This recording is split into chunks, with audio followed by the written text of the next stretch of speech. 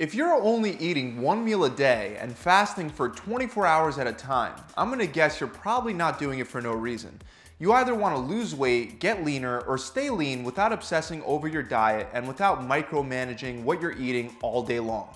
And out of all the intermittent fasting protocols, OMAD is definitely one of the most convenient and effective. Not only can it help you burn fat in a non-restrictive way, but it can also help you be more productive and improve your health through the power of something known as autophagy. However, as this diet plan becomes more and more popular and mainstream, I see a lot of people making mistakes, and some of these mistakes can easily make the whole plan backfire. The biggest problem is that for some reason, a lot of people are under the impression that you can't possibly get fatter if you're just eating one meal a day. But if you're making a couple of these mistakes that I'm about to go over, you can easily wind up gaining weight and body fat rather than losing it, even if you are just eating once per day. And it doesn't take a long time for these mistakes to add up. In fact, the very first mistake is jumping in and starting too soon before you know how to manage your hunger. Even though there are things that you can do to manage your hunger, for example, a meta-analysis on the effects of coffee and caffeine found that coffee could help reduce your appetite anywhere from half an hour to 4 hours after drinking it. So even though there are things like coffee that can help, nothing is going to help as much as time and practice will.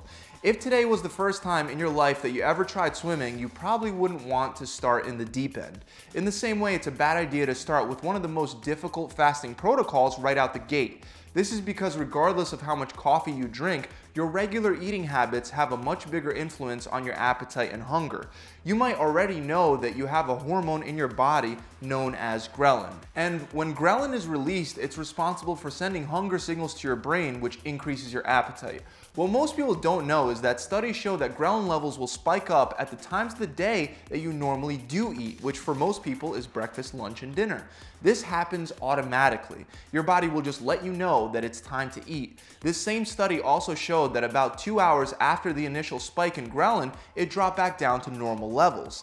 This means that if you normally get hungry around breakfast time, if you simply wait an hour or two, the hunger you feel should subside. If you just jump into an OMAD diet plan without knowing this and you feel like that hungry feeling will never go away, you might feel like you have no choice but to throw in the towel too early before your body starts to actually adapt to your new eating schedule. If you do quit and give into that hunger, you can easily wind up binging. On the other hand, if you push through in the beginning, you'll be amazed at how much easier it actually gets. Now, you might not believe that a lot of the hunger that you currently feel throughout the day is a conditioned hunger response brought about by your habits, but there is plenty of scientific evidence that reaches as far back as almost 100 years that supports this idea.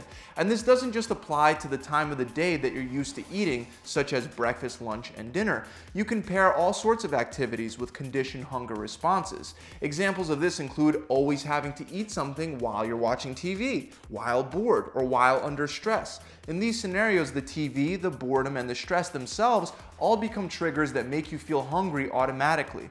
The good news is that these hunger responses are not set in stone, and fasting is the very thing that can actually break these automatic responses. But right now, since you probably have multiple conditioned hunger responses, if you try to break all of them at once, you'll most likely be overwhelmed. This is why you shouldn't jump straight into a 24-hour fast, and instead, you should start breaking these habits one at a time.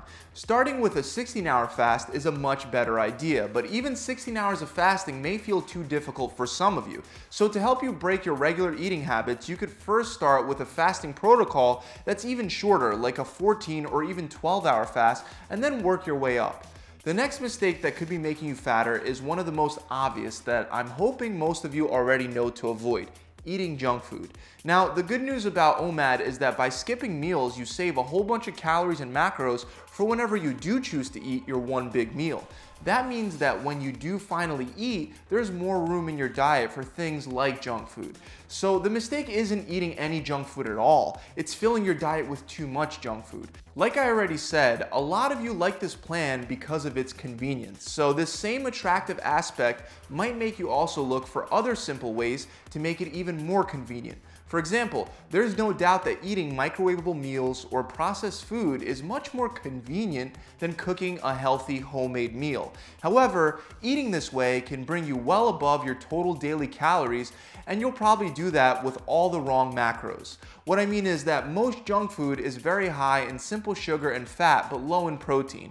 In fact, the amount of protein that you'll be getting by cramming everything into just one meal will probably already be lower than if you spread your meals out evenly throughout the day. So it's very important that you make it a point and a priority to be eating high quality, protein-packed meals. I recommend that you don't even touch junk food until after you're done eating a healthy meal. It's a lot easier to overeat fattening and sweet-tasting food like ice cream, candy, and cake when you're eating them on an empty stomach. This is also why you should have some kind of homemade food prepped in advance, already sitting in the fridge. When your long fast is over, trust me, you're gonna want to eat, and you might have self-control the first day and maybe the second day, but if you have to stand there boiling rice for 30 minutes every day when your fast is over, you're gonna be a lot more likely to start picking at some junk food while you're waiting. So even if you do want to cook a fresh meal for yourself daily, you should always have something as a backup already sitting in the fridge, even if it's some fruits and vegetables. And this actually brings me to my next mistake, which happens to a lot of people that don't eat enough vegetables, and that's overeating. That's right, even if you're eating healthy sources of carbohydrates like sweet potatoes, rice, and oatmeal, as well as healthy sources of fats and proteins, but you're not eating any junk food at all, you could still overdo it. At the end of the day, OMAD works by reducing your total daily calories low enough to put your body into a caloric deficit. If you're not in that deficit, you're not going to be losing weight, and if you're eating too much, you'll wind up gaining weight. One way to avoid this is by planning your meals out ahead of time. You could take the time to weigh out your food and count up your calories and macros beforehand. However, this kind of kills the whole convenience aspect of the plan, so I could see a lot of you not wanting to do that. But if you're not tracking your calories and macros, then you're gonna need another way to prevent overeating. This is where vegetables come into the picture. Not only will vegetables provide you with most of your micronutrients like vitamins, minerals, and antioxidants, but they'll also help fill up your stomach and prevent overeating. If you want to be successful with OMAD, the #1 goal after finishing a 24-hour fast should be to take control of your hunger. If you just start eating randomly, it'll be very easy to overeat. But if you instead start by first eating a healthy source of protein with at least 2 to 3 cups of vegetables, you'll notice that so much of that hunger that you had will be gone.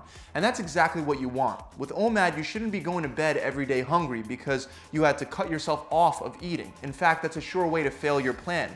Ideally, you would want to stop eating when you feel full and your body tells you that you've had enough.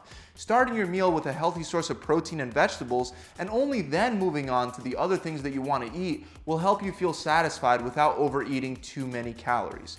But what if you find yourself feeling hungrier or more and more tired as the days go by?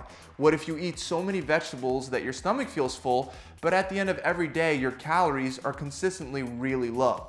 Well, this is where another one of our mistakes comes into play, thinking that one meal a day means one meal every day. To be successful with OMAD, it doesn't mean that you can never eat more than just one meal. On certain days, you'll require more calories, more protein, and more nutrients to recover. For example, if you have an extremely intense workout, you may need an extra meal to get enough protein and enough carbs to replenish your glycogen stores and to repair your muscles. Another example is if for some strange reason you weren't really hungry during your last eating window and you ate very little. That doesn't mean that you always have to wait until your next meal 24 whole hours later. Remember that this whole fat loss process works based off of totals, and if your totals aren't adding up over the days and the weeks, you may need to throw in another meal. If you're just not getting enough calories during your eating window day after day, you'll feel it adding up, leading to tiredness, aches, and flu-like symptoms. Instead of ignoring it and turning it into a bigger problem than it is, you should just throw in an extra meal. Things happen in life and you're not a robot, so you can't expect to get perfectly portioned meals every single day. For a lot of you, limiting yourself to just one meal a day will automatically put you at a large deficit, and that could add up over the days, weeks, and months on this plan. If you throw in an extra meal one day because you notice that you're either way too hungry or you just need the extra calories, it'll most likely help you much more than it'll hurt you. There is no special magical fat burning process that'll stop working if you happen to eat one extra meal. Undereating can be just as bad as overeating because you have to remember that if you feel starving or tired day in and day out, you'll probably wind up binging on everything in sight, which will ruin all your hard work. Instead of letting it get to that extreme, you should feel 100% comfortable occasionally switching away from a 1 meal per day structure when you need to. The last mistake that I want to go over today is not staying busy. This is a much bigger mistake than most people think, because if you're not busy doing other things, you're going to be sitting there staring at the clock until your 24-hour fast is over.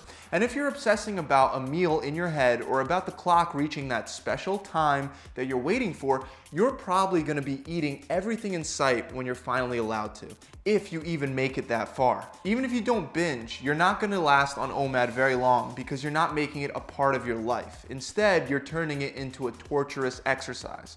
If you just stop thinking that you're going to starve, and if you simply forget about eating and focus on your job, your family, and improving your life, you'll find yourself being extremely productive, and the hours will fly by instead of dragging on.